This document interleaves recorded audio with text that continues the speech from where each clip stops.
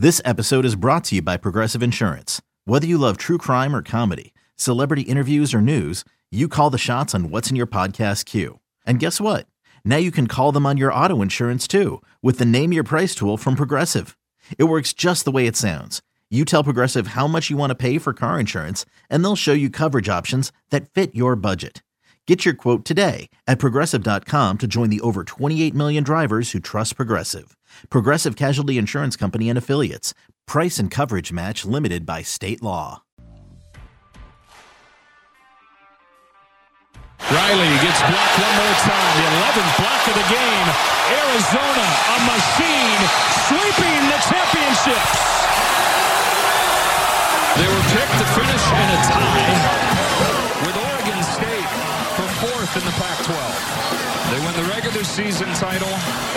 They win the tournament title. They're going to be a number one seed, and they're going to be the second overall seed in the entire tournament. You're listening to BetQL Daily with Joe Ostrowski, Joe Giglio, and Aaron Hawksworth from BetQL. Welcome back, BetQL Daily, right here on the BetQL Network. Joe O, Joe G, Aaron Hawksworth with you on a Monday. Coming up about 20 minutes, Ken Barkley from You Better Your Bet will join us to break down the bracket and all of March Madness. And we've gone through the West, we've gone through the East, we've gone through the Midwest. Now let's jump into the South here. And we heard the call, Arizona, the number 2 overall seed in the tournament. Weren't expected to do much this year in the Pac-12, let alone be a 31-3 juggernaut as we enter this dance. So, Paul, there's a lot here in this bracket. And unfortunately for me, I'm sitting on a Villanova ticket. I'm sitting on a Tennessee ticket. I'm sitting on an Illinois ticket. So they are all in the same region here, which makes this one interesting, but also worrisome. I'm actually just realizing I'm sitting on those same tickets, Nova, Tennessee, and Illinois, mostly Tennessee. But I don't, as I said earlier, I don't hate the draw. How'd you get to Illinois? What'd you do? You did. I texted a guy in New York to get outside of Illinois. So I have Illinois, Nova, and Arizona, so I'm right there with you. I'm the only one, I guess. I don't have Tennessee.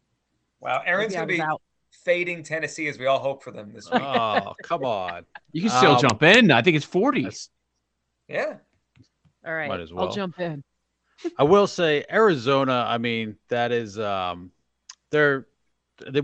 we started hearing about them in December. I think it was like Jim Root came on and like they started picking up steam there. So they've been dropping since. So 6-1 to win the title, plus 145 to make the Final Four. No value left there for a Final Four run.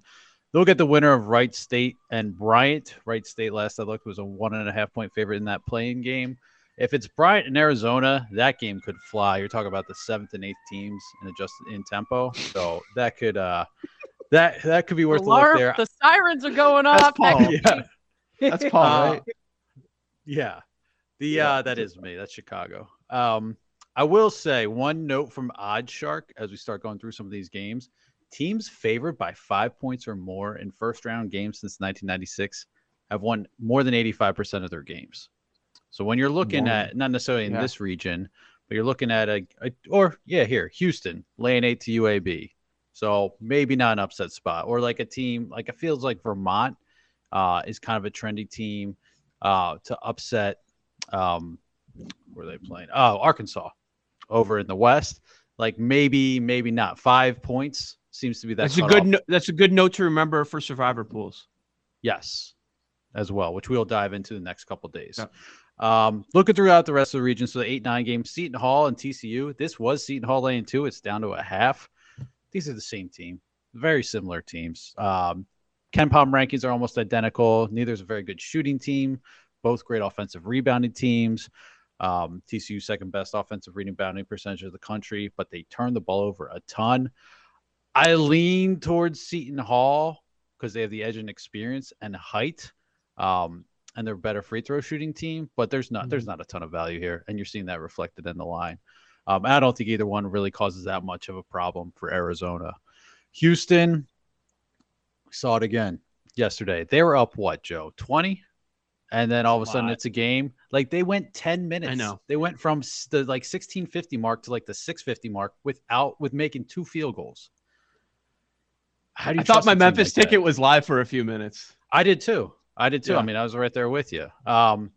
UAB top 50 in most offensive categories, top 10 in 3-point percentage, mostly juniors and seniors at 8.5. They could sneak inside that number. So moving to Illinois and Chattanooga, actually, I'll pass the baton to Jake on this one. He had some info on this like outbreak going through the team. I will say, like, man, when they're at their best, Illinois is so fun to watch. But again, just so inconsistent. But what do you got, Jake?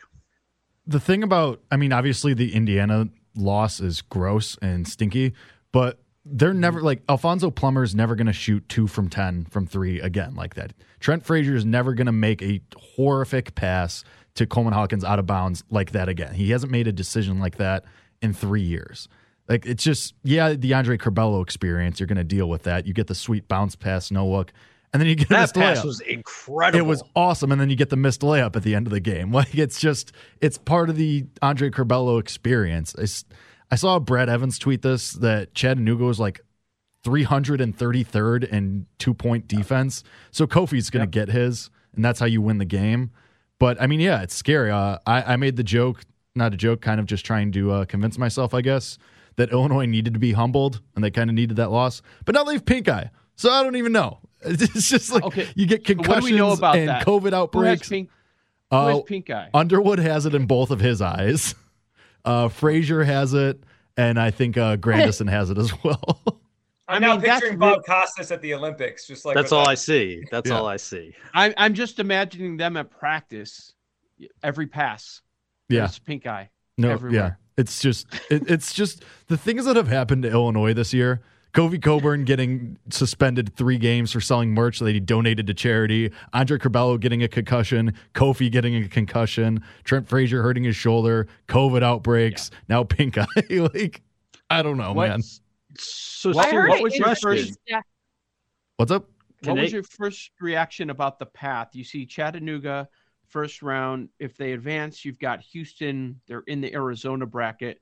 What did you think about overall? Because them as a 4 isn't surprising to anyone. Yeah, no, I expected them to be a 4 even with us. Like, if they would have had to win the Big Ten tournament to move up to a 2, and maybe they could have been a 3, but I expected a 4. Chattanooga just scares me because they're hot. Now, I mean, after that insane buzzer beater, and it's just someone you don't want to go up against. It seems like that kind of team of destiny. They have the old Kansas player who threw a chair famously in a rumble, so that's not great for a team that has concussion issues already.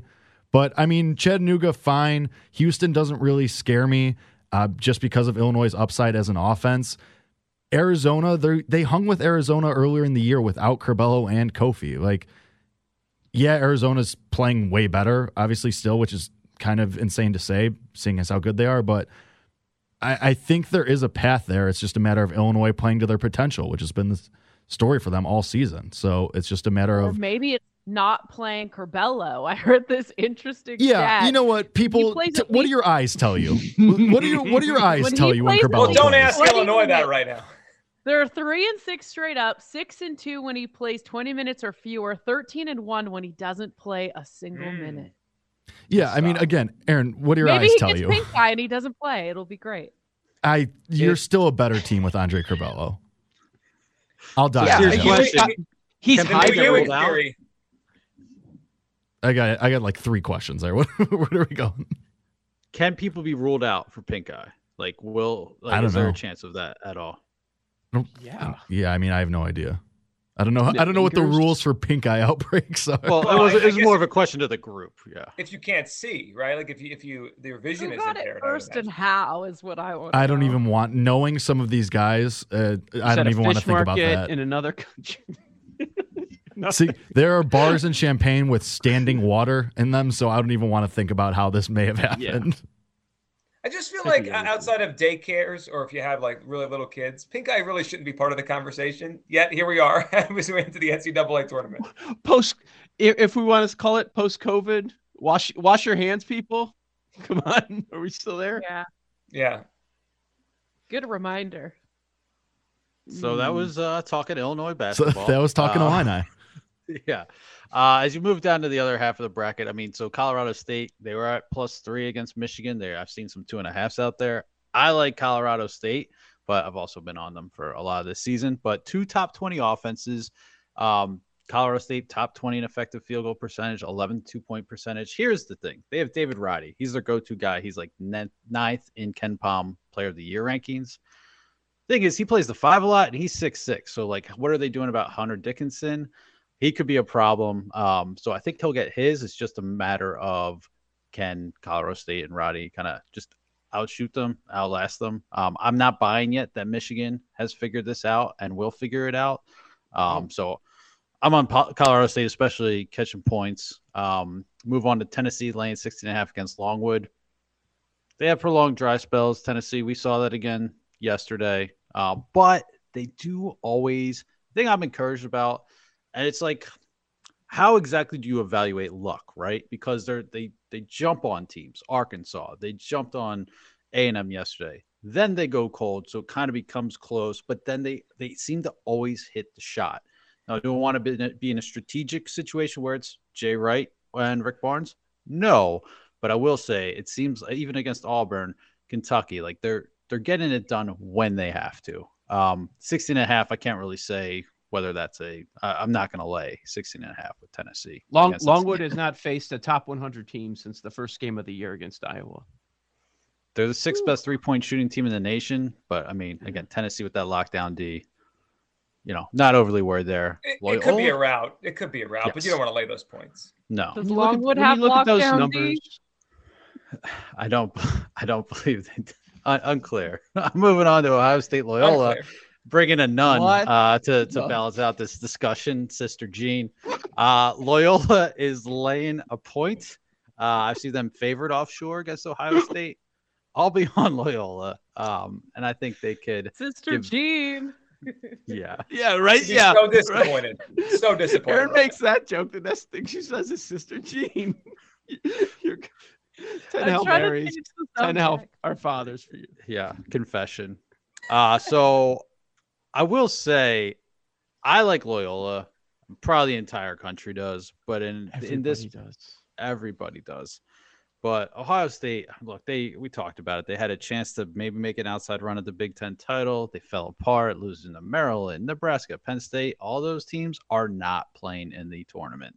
And Loyola doesn't just have experience. They have tournament experience. I mean, they just pulled that upset last year against Illinois. We all saw that. Lucas Williamson, the best defenders in the country. So, I mean, he's going to lock it down. He also shoots close to 40% from 3. So I'll be looking at Loyola, and I think they could give Villanova a hard time in the second round as well. I think it's worth noting numbers this Loyola team the other way. Ohio State quickly is now favored. I think it depends where you look, because I saw some places that had Loyola, some places that had Ohio State favored.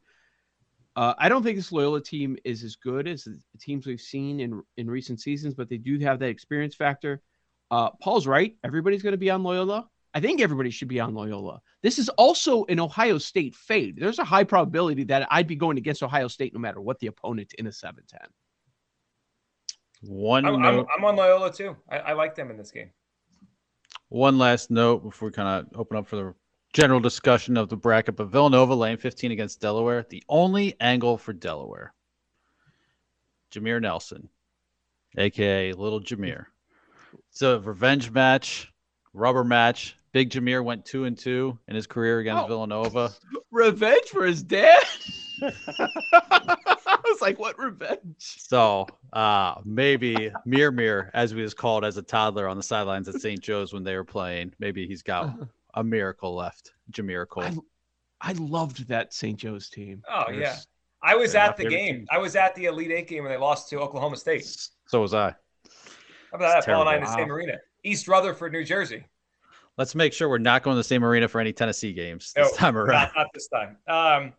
Now, does it change your opinion at all on this? That, I just looked at it. Jameer Nelson Jr. is actually bigger. Because you call him Little Jameer. I was like, how tall is he? He's bigger than his dad. He's 6'1". His dad was 6 foot. He's good. He's a good player. His dad was listed at 6 feet. Yeah, his dad was 5'10", 5'11". It's a big number, though. But we've seen Villanova in so many of these games. Like, they probably had, 10 or 11 of these games over the years where they're favored by 15 in the first round. This is what they're accustomed to this. I think they could blow the doors off of Delaware. Every Big East game came down to the end with them. in the tournament this weekend. Mm-hmm. Every game, just about. I'm still mad at little Jameer for the UNC Wilmington game, so I don't know that I'll be able to go to the window back at him. But when you say we see this every year, you saying they're going to blow them out or what? Because they, like I mentioned, a lot of close games lately, even though they've been winning a lot of them. I'm saying that they're in these games every year. They're gigantic favorites in the first round almost every year. Right. Right. Their seeding doesn't usually fluctuate. Villanova's probably averaged, a 2 or 3 seed for a long time now. Right? Mm-hmm. They don't mix in 10s or 7s like these other schools do. They're usually the same team every year. We hit on it earlier. We like the path here in the South for our 3-seeded Tennessee Vols here. But I'd feel really good if I had an Arizona ticket. It's a nice setup for them. Which Aaron does, right? Yes, I do. Plus 145. Second favorite. I mean, where's their first challenge? Real challenge. The Elite Eight. Yeah, probably. Yeah. I think Illinois can give them a little challenge, but they got to get there first. And I don't know if they're going to get there. Joe O, Joe G, Aaron Hawksworth, BetQL Daily. On the other side, we'll talk to Ken Barkley of You Better Your Bet about all things March Madness on the BetQL Network. These Joes are helping you bet like a pro. It's Joe Ostrowski, Joe Giglio, and Aaron Hawksworth on BetQL Daily from BetQL.